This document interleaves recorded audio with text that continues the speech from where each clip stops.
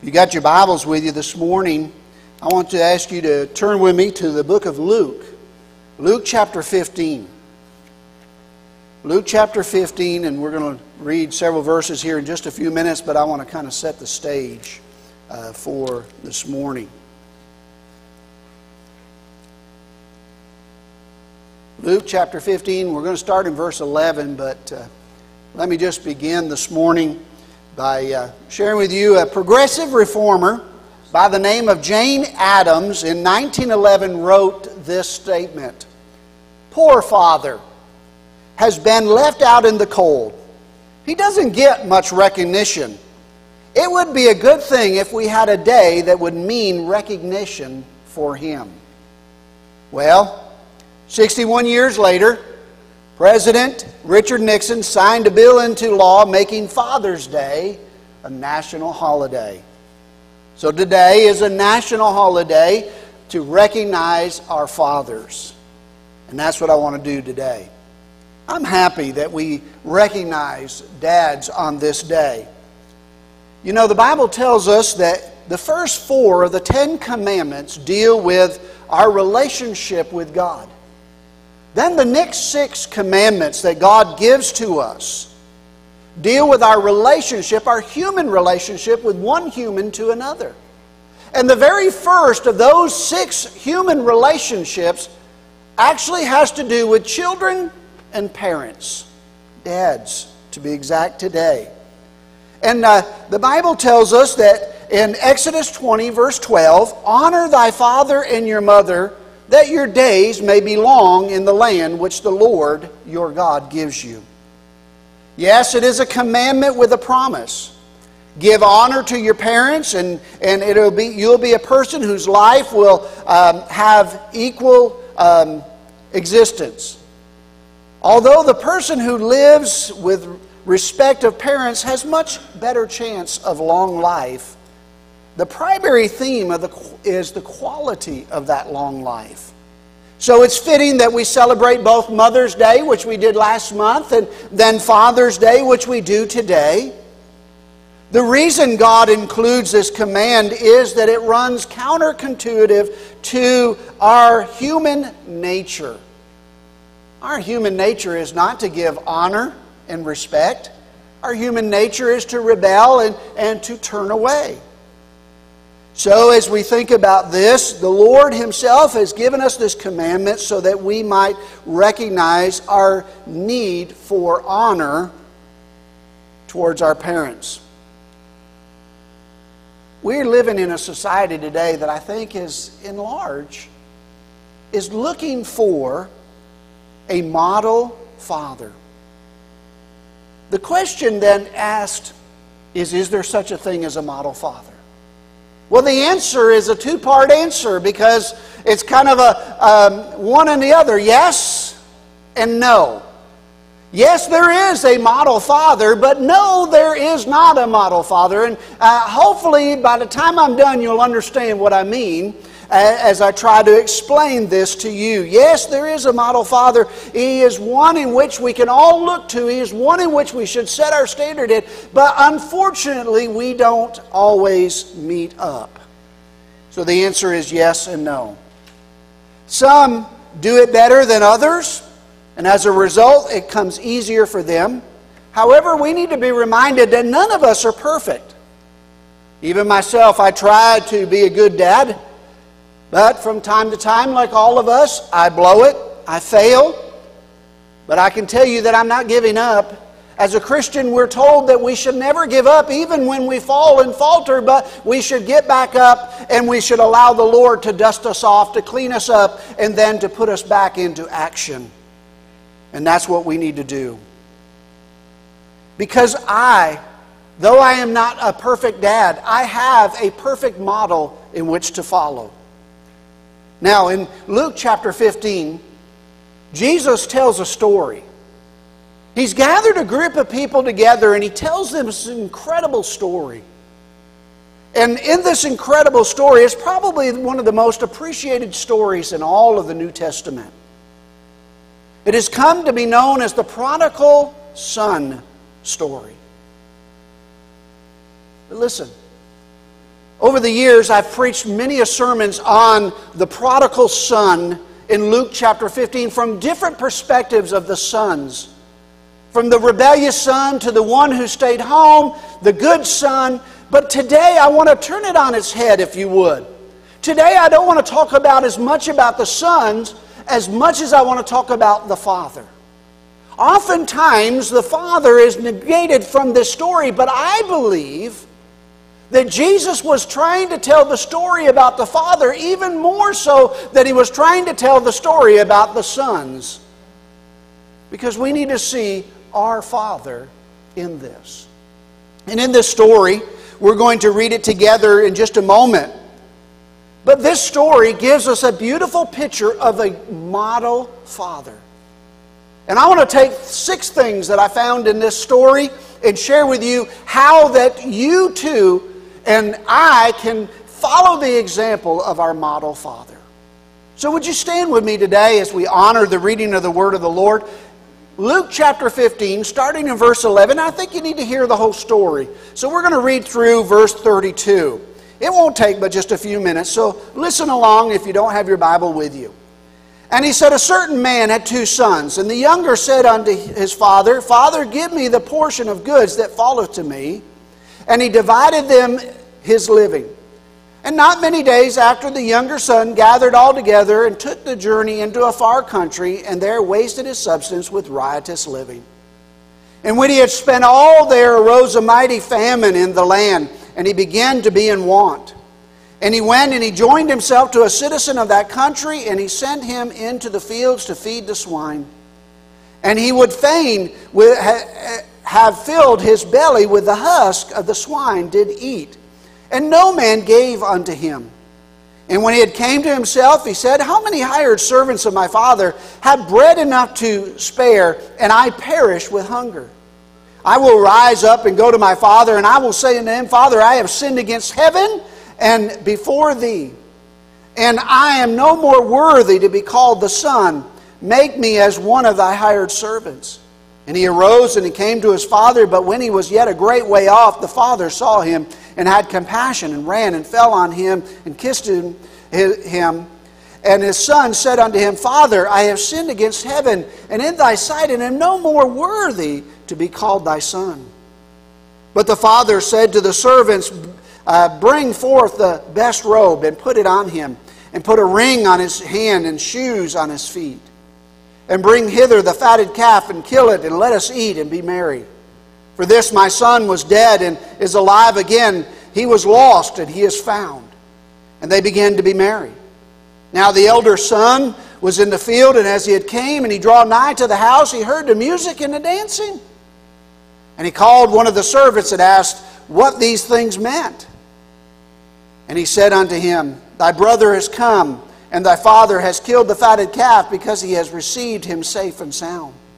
And he was angry, and would not go in. Therefore came his father out and entreated him. And he answered and said to him, his father, Lo, these many years do I serve thee, neither transgress as at any time thy commandments. And yet thou never gavest me a kid, that I might make merry with my friends. But as soon as this thy son was come, that has devoured thy living with harlots, thou hast killed him the fatted calf. And he said unto him, Son, thou art ever with me, and all that I have is thine. Father, we ask that, Lord, that you would take the story that is found here in Luke, and Lord, that you would speak unto our hearts as if we're there that day. But Lord, speak as if we are here today, hearing your word, knowing that, Father, the same story that you told then is the story that we need to hear today. That, Lord, that needs to be applied to our lives. And, Lord, how that we need to look at how that we are to be the fathers that you've called us to be. How that, Father, that we are to be the servant that you've called us to be. So, Lord, I pray that you would move me out of the way and hide me behind the cross, that it not be my words but your words spoken this morning, and that the Spirit of the Lord would fall heavy upon each and every heart. Those that are here in the building, those that are in the cars, those that are able to watch online, or those that will watch later on DVD. God, I pray that you would move in a powerful and mighty way to speak and to show us how that you have come to be the example for us that we need so that we might live our lives for You, O Lord. We thank You for loving us. Now bless us, we pray in Your name. Amen. God bless you. You may be seated this morning.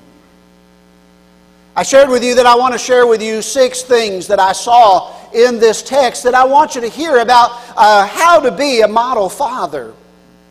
I want you to first understand in Luke chapter 15 verse 11, the first thing that we see is the model father teaches the truth from infancy up. Listen, parents, as you were shared with by Pastor Josh this morning, we cannot raise your children in a godly way with 1 hour or 2 hours a week. It takes you at home doing the task that God has called you to do. And dads, it is your responsibility to step up and to be the spiritual leader in your home. And in this story, Jesus tells us in verse 11 that He says there was a certain man that had 2 sons. 2 sons that he had raised up from infancy, teaching them the principles, teaching them the truth, teaching them the things that they needed to hear. Jesus, telling this story, did not tell it in a vacuum. And what I mean by that, He was telling this story to Jews. Now, why is that important? Because Jews knew the Old Testament. They knew what God had commanded them to do in the house and in the home and as a father and as a family unit. They knew what their responsibility was. They knew the basic laws of the Old Testament were that the father was to be the spiritual leader in the home. Basic information in which they would have understood about this responsibility to teaching their children the Scripture, both in precept and in action. Now, Josh has already shared this with you. I told him after he videoed his video that, I'm going to go ahead and repeat that very same verses that he read simply because we need that reinforcement. Jesus reminds them of what the Old Testament Scripture says that Moses told the people just before entering into the Promised Land. Hear, O Israel, the Lord our God is one Lord, and you shall love the Lord your God with all your heart and with all your soul and with all your might. And these words which I command to you this day shall be upon your heart, and you shall teach them diligently to your children. You shall walk of them when you sit in your house, and when you walk by the way, and when you lie down, and when you rise up. And you shall bind them as a sign upon your hand, and you shall put them as a frontlet between your eyes. And you shall write them on the doorpost of your house and on your gates. I love the fact that our family pastor's mantra is this passage of Scripture. And that he encourages the families. This is our responsibility. This is our privilege. This is our honor to be able to teach the Word of God. And we don't wait until they're adults. We start when they're in the cradle and we teach them all the way through adulthood so that as long as we're here, we can share the message of God with them. Moses also incorporated some other words found later in Deuteronomy that I want you to read. Here in chapter 8 and verse 5, and it says, Know them in your heart that as a man disciplines his son, the Lord your God disciplines you. He gives a warning to the fathers here and says, listen, I want you to understand that God is going to hold you accountable. He is going to discipline you as you try to teach and discipline your own children. We need to understand that we, first and foremost, are under God's authority, and that's what gives us authority over our families. And as we live under the authority in which we teach our children about the ways of God, it takes on more of a relevance to them so that they understand as they see us living it out ourselves. The truth of the matter is, if we try to teach them with one mode of conduct and live under a different mode of conduct, it doesn't work. How many of you remember hearing as a child said something like this, don't do as I do, do as I say? It doesn't work, parents. It never has and it never will. The children in your life don't just do what you say, they do what you do. And we need to understand that it is important for us to not only have the right words, but we got to back it up with the right actions. And they need to see that consistently through our life. Otherwise, what we try to teach them very quickly, our children see as hypocritical, and they will not listen and they will not follow. The second thing that we see is the model father has respect for individual autonomy. In verses 12 and 13, we see the beginning of an upheaval in the family life. A rebellion begins to show itself in these verses. And the father deals with each child individually. The autonomy of the children is so important. Not every child under your house is the same. As a matter of fact, in most cases they are uniquely different. In most cases they will be extreme opposites, and they will be in there in between, and they will drive you nuts. Because one acts this way and you get to expect that, and then the next one comes along and they're all over the page. And you're going, what in the world has happened? I think they switched you at the hospital. I'm taking you back. Okay? That kind of attitude happens. That kind of behavior happens. And as they grow up and we wonder why one has a strong will and one has a submissive spirit, we're going, which one is my kid? All of them. All of them in every way are your children. And the father begins to deal with this issue. Now let me ask you a question, parent. How would you react if one of your children come to you thumbing their nose up at all that you've done for them, all that you have worked for them, all that you have prepared for them, all that you intend to give to them, and thumb their nose up and say to you, I want what's mine now. Give it to me. That's a tough one. Many of us might just say, you're out of your mind.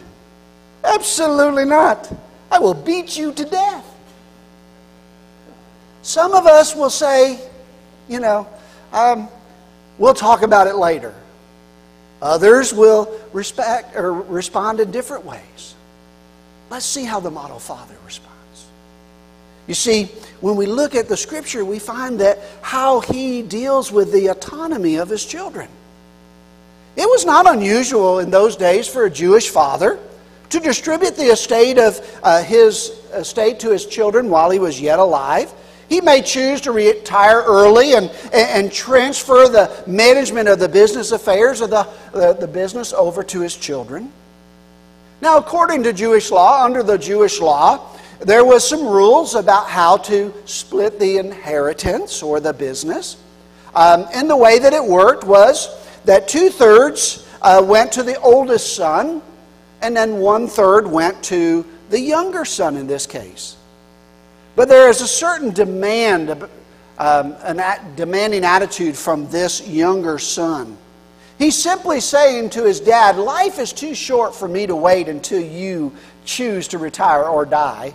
So give me what is mine now. Let me go enjoy life because you are hemming me in and I'm bored with this and I want to go and live out my life my way. The father could have simply said, no, son. He could have tried to blackmail his son into saying, listen, if you just wait another few years, I'm building the business, I'm right in that growth spurt, and if you'll just wait a few more years and I'll retire, and then you'll get so much more. Now, he could have done this. He could have said, well, why don't you be like your older brother and just do what I ask? Why don't you just fall in line like your older brother did? You know, he could have done all of those things to try to convince the son. He could have used that famous line. We've all heard this one. Do you really want to break your mother's heart? He could have pulled on the heartstrings, but he didn't. He didn't play any games. He dealt with his son where he was. No, this father had prepared to stand by the teachings that he had and his wife had humbly lived out before as they shared from infancy to their two sons. He was willing to evaluate each one for who they were as individuals. He knew their strengths and he knew their weaknesses. And he was prepared to let the young son become an adult. He knew that God in His creative design had not created humans as robots who just automatically obeyed or fell into line. But He created men and women as humans with the ability to either obey submissively or to disobey rebelliously. And we know that to be the fact if we look back at Genesis and we see how God created us from the very beginning. The model father had the respect for the individual autonomy of each of his sons. So without preaching a doomsday sermon, he divided his estate, he gave his son what he wanted, and he bid him a farewell and said, "Son, you're a man now. Go make your way." One of the hardest things that you and I as parents can do, and moms, this is as much for you as it is for dads. One of the hardest things that we can do as parents, and having to do that several times now, I know it to be true, is to say to our children, "You're an adult now. You need to go and make your own way. You need to struggle or you need to suffer. You need to succeed. You need to do what you need to do. You're the boss."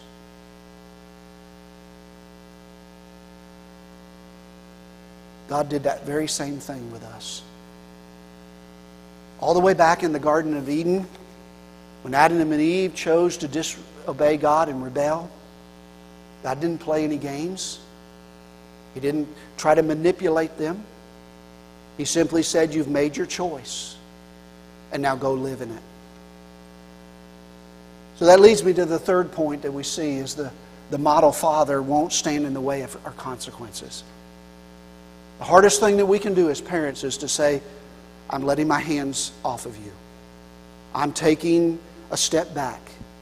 I'm going to let you live your life. I'm going to let you fall or fly." You know, I'm always amazed by the Eagles, not the sports team, the actual eagles. When we were in Alaska several years ago, we saw hundreds and hundreds of eagles. And you know, the truth of a mother eagle and an eaglet, or whatever they call them, when it gets to the point they've got all their feathers and they're ready to fly and they're looking out over, they're peering over the nest and saying, "That ain't happening. I'm good right here." And what does Mama do? She takes her beak and she just gives them a little push. And she throws them out of the nest. And it's a long way down. And now the little guy's got to make a decision. Either I'm going to fall or I'm going to fly. But let me just give you another little tip. Mama is never too far away. If Mama needed to, she could rescue, but she knows that he's got to face the consequences if he's ever going to learn to fly.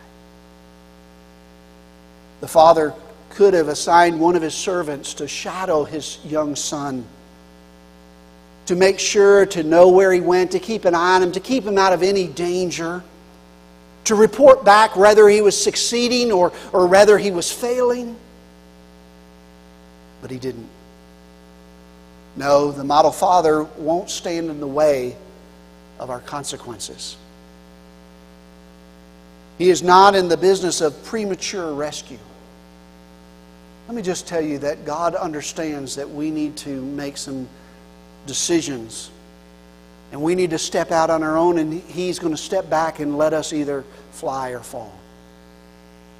Our Heavenly Father understands that as children of God, we too need to recognize that there are consequences to our actions. When we step outside of the will of God, we need to recognize that He's not going to rush in and save us in the nick of time. Now let me remind you that God will never let you perish. Well, I mean, we can push to the point that we shorten our lives, no doubt. But our Heavenly Father doesn't run in and keep us from stubbing our toes and skinning our knees. He leaves that to ourselves. As much as in His heart is breaking, He knows that there is trouble ahead, He lets go of His children. I ask you, as I ask myself, Are we willing to faithfully teach and model? Do we respect the autonomy of our children, understanding that as they come to age, they need to go in their direction, not the direction that we have chosen for them, not the path that we want to paint for them, not the life we want to live for them, but their life?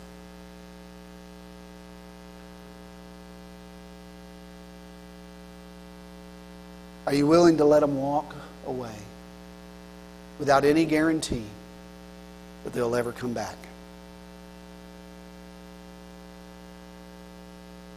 Are you ready to let them go off into a world that has promised to devour and destroy those that try to walk with God? We have to. The truth is that we have to let them go at some point because we cannot hold them. It cannot happen. We don't have a choice. If we don't let them go, they're going to rebel and they're going to pull away, and then it's going to be trouble.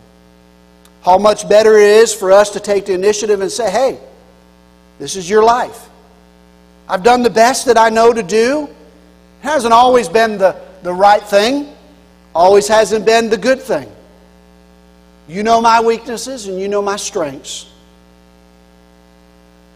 You know the mistakes that I've made as a parent. So all I can do is ask you to forgive me for them. But it's your life now. You need to go and live it as you feel you need to live it. I'm willing to cut the purse strings. I'm willing to cut the apron strings. I'm willing to let you go. You're free to be who you choose to be. To do what you choose to do. To live with the consequences of your choices. But know this. Know that I love you. Know that I always will. I may not always have handled everything correctly. I may make mistakes even in the future. But I'm always going to be your dad.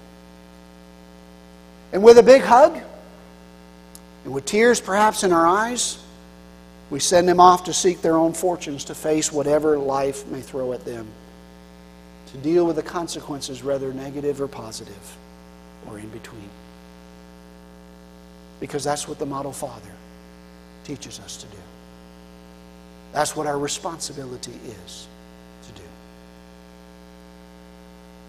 The next point that we see here is found in verses 18 through 20.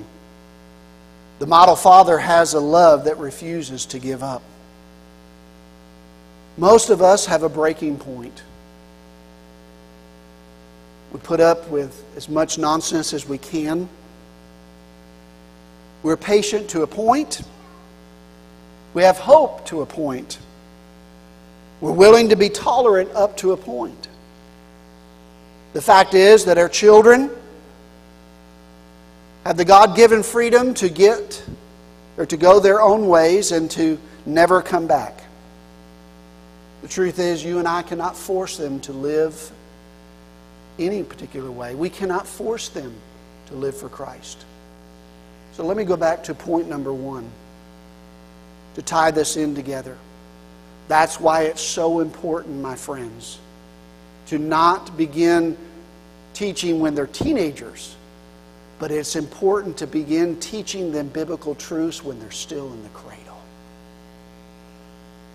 Proverbs reminds us that if we train up a child in the way that they should go, that when they're old they may walk away, but if they have that foundation from the infancy, they, like the prodigal son, will find their way back. And they will come home to the Father.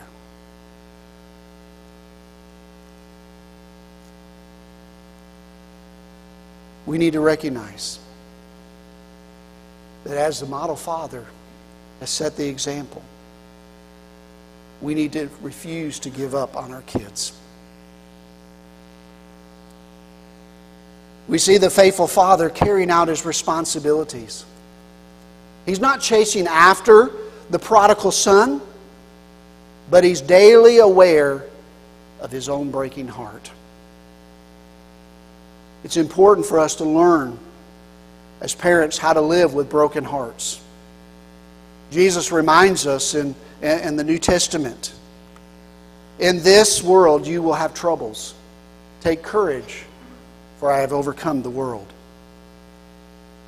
There's a realistic candor that we find in the biblical teachings that God gives to us on families and on parenting and on our children. We are called to continue doing what God has called us to do,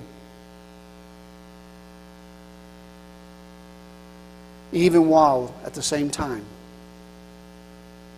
we're privileged to scan the horizon and hope that those that we love that have rebelled or those that have gone away will come back. As you read this story, you can't help but see the endless love of the Father.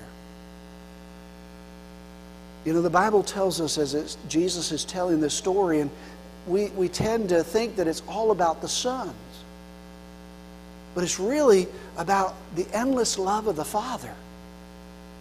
The model father who has the same type of rebellious children as we have.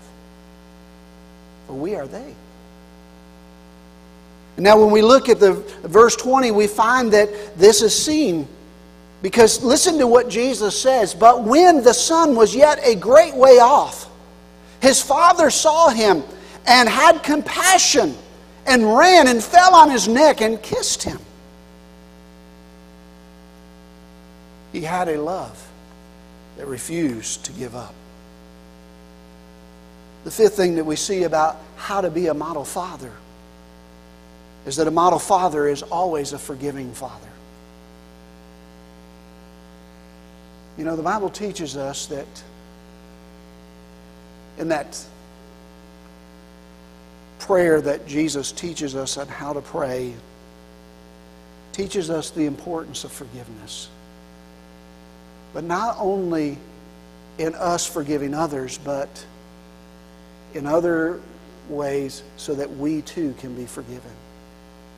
The reality is, my friends, that if we're not forgiving of others and their mistakes, why would we think God would be willing to forgive us when we make our mistakes?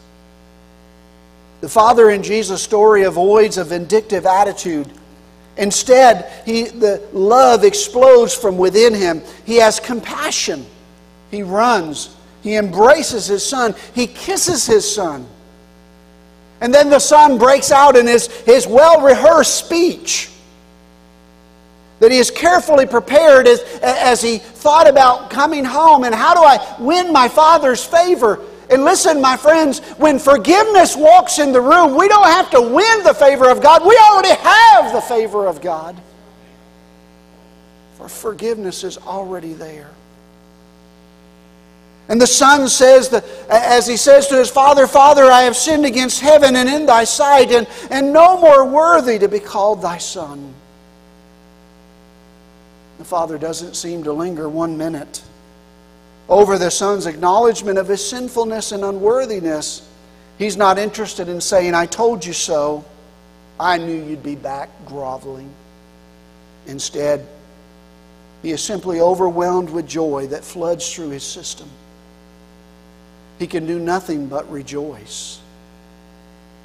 Let me remind you about the heart of God just for a moment. You know, every time that I lead a child to the saving grace of God, I remind them of this verse. And it puts a smile on their face. I remind them that every time a sinner comes to know Jesus, the angels in heaven rejoice. In other words, what I tell them is, hey, did you know that you just started a party in heaven? And they look at me and go, what? I say, yes, because the Bible says that every time someone returns from their sinful place, there is a spirit of joy that overwhelms the Father, that infects the angels, and the party begins, and the rejoicing happens. And that's the picture in which Jesus is painting before these Jews. If you will simply return unto me, there will be great joy in heaven above. There will be great joy. I will go from brokenheartedness to a full rejoicing heart. Our Heavenly Father is so longing for His children to return home. And my friends, don't ever let Satan tell you that, oh, God will never forgive you. God will never accept you. God will never take you back. Listen, my friends, God paid the ultimate price for our sin. His Son died on Calvary's cross and shed all of His blood. So that no matter what my sin, and no matter what my rebellion, and no matter how long I've been gone, when I come back, forgiveness meets me at the door. Yes, I must repent, just as the young man had to repent. But forgiveness is there. The last thing I want you to see is found in verses 25 through 31. The model father is willing to live with the uncertainties of life. None of us knows the future and what it holds. Being a father, being a mother, has no sealed and signed guarantee that everything is going to be all right, that all of our kids are going to do exactly what we want them to do and live how we want them to live the Norman Rockwell picture life. No, not at all. When God gives us that little bundle of joy and says, here you go, do the best you can.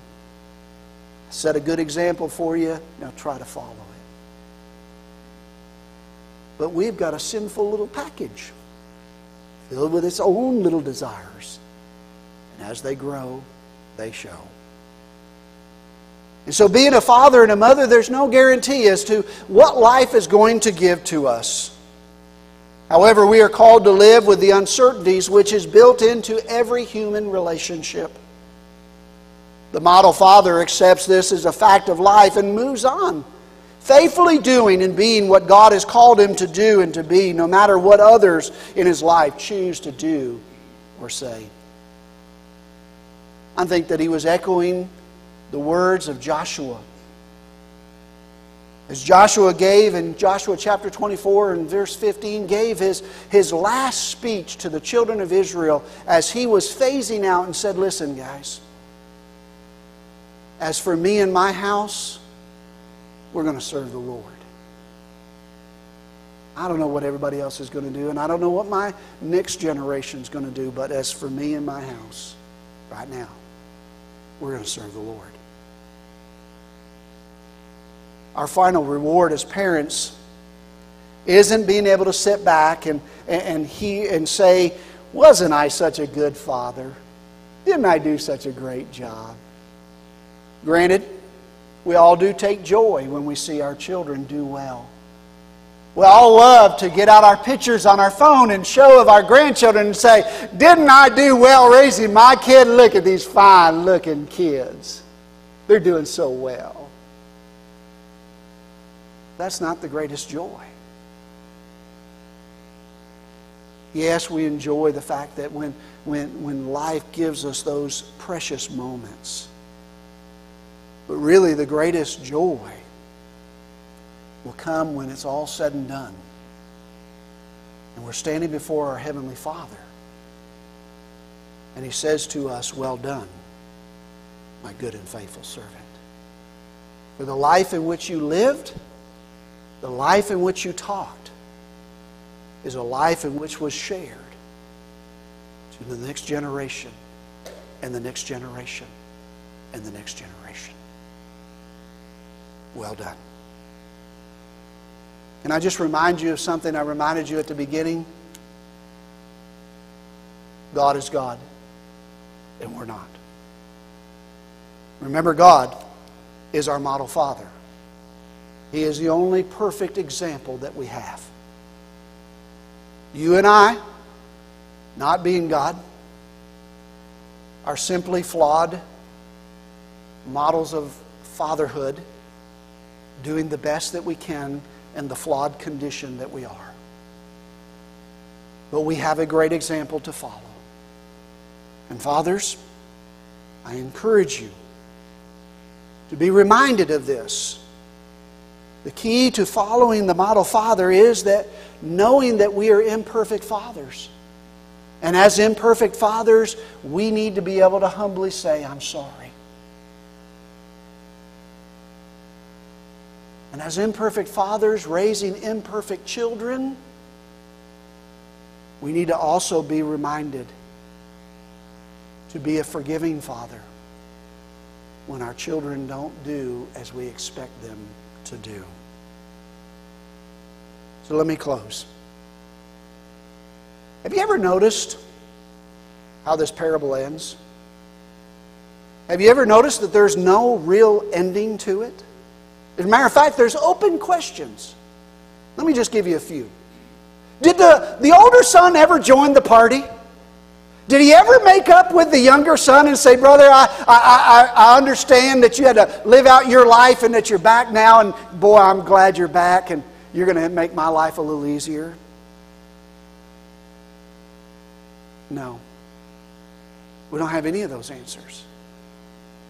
And Jesus designed it that way. Because He was speaking to the Jews and the Pharisees and those there that day, leaving an opportunity for them to see that their future was in their hands. And they had the opportunity to write the next chapter of their life. They could either receive the love of the Father, or they could reject the love of the Father. Jesus simply wanted them to understand that God the Father is there waiting. You need to make a decision. For those of you that are here today, or those of you that are listening, you've never asked Jesus to be your Savior. The loving Father, the model Father, is saying, listen, I'm waiting, I'm watching, I'm pacing the annals of heaven looking for you because I want you to be here. He's looking afar off, waiting. And when He sees us afar off, let me tell you, God comes and meets us. He's prepared the way. Now make the next step. All you got to do is walk one step towards Him, and He will meet you, loving arms. He will clothe you with His righteousness. He will forgive you with His grace. He will love you with an everlasting love. Today, you and I get to write the final chapters of our life. How is it going to end? How are we going to respond to the Father's love? Dads, will you follow the model example of the model Father? Now let me just take a few moments to speak to those that are not dads here this morning. Maybe to speak to one or two of those sons. Have you found yourself down in the pig pen of life this morning? Have you found yourself wallowing in sin and knowing that's exactly where you are this morning? God is asking you to simply wave goodbye to the pig pen and come home to Him. He's calling for your heart to repent, to tell Him, Father, I have sinned against heaven and against you, and I come home today. Would you come home? Would you come and bow before the altar? And we're going to do that this morning. There's enough room here if you need to come, and you can spread out. You need to come and pray. The altar's open for you. But listen, there's a second son. You might be still in the Father's house. You might be still coming to church every week. You might be participating and teaching or in doing something in the church, but yet you're out of step with the Father. You're living in His house, but you're out of will. You're out of place. Kind of like the older son. He was just mechanically doing that which he knew to do. But yet when it all came down, he realized that he and the Father were not one. They were not in sync. And the Father invited him, son, won't you come? Won't you come and be connected? I challenge you this morning, church. If you're here this morning and you're in the Father's house, but yet you and the Father are not clicking, there's a disunity there, there's a distance there, it's not on the Father's behalf. It's on you. It's on me. So I call you today to come. Just come and use the altar as an opportunity to say, Father, I'm recommitting my life to you. Father, I want to be in step with you. I want to get back in union with the Father. Father, forgive me. Though I have not left, I've left. And I want to return. God is calling us to be repentant this morning, as well as He's calling us as fathers to follow the example that has been set before us. So if you would stand with me as we pray, if you would sign us off online. Father, as I bow before you this morning, I ask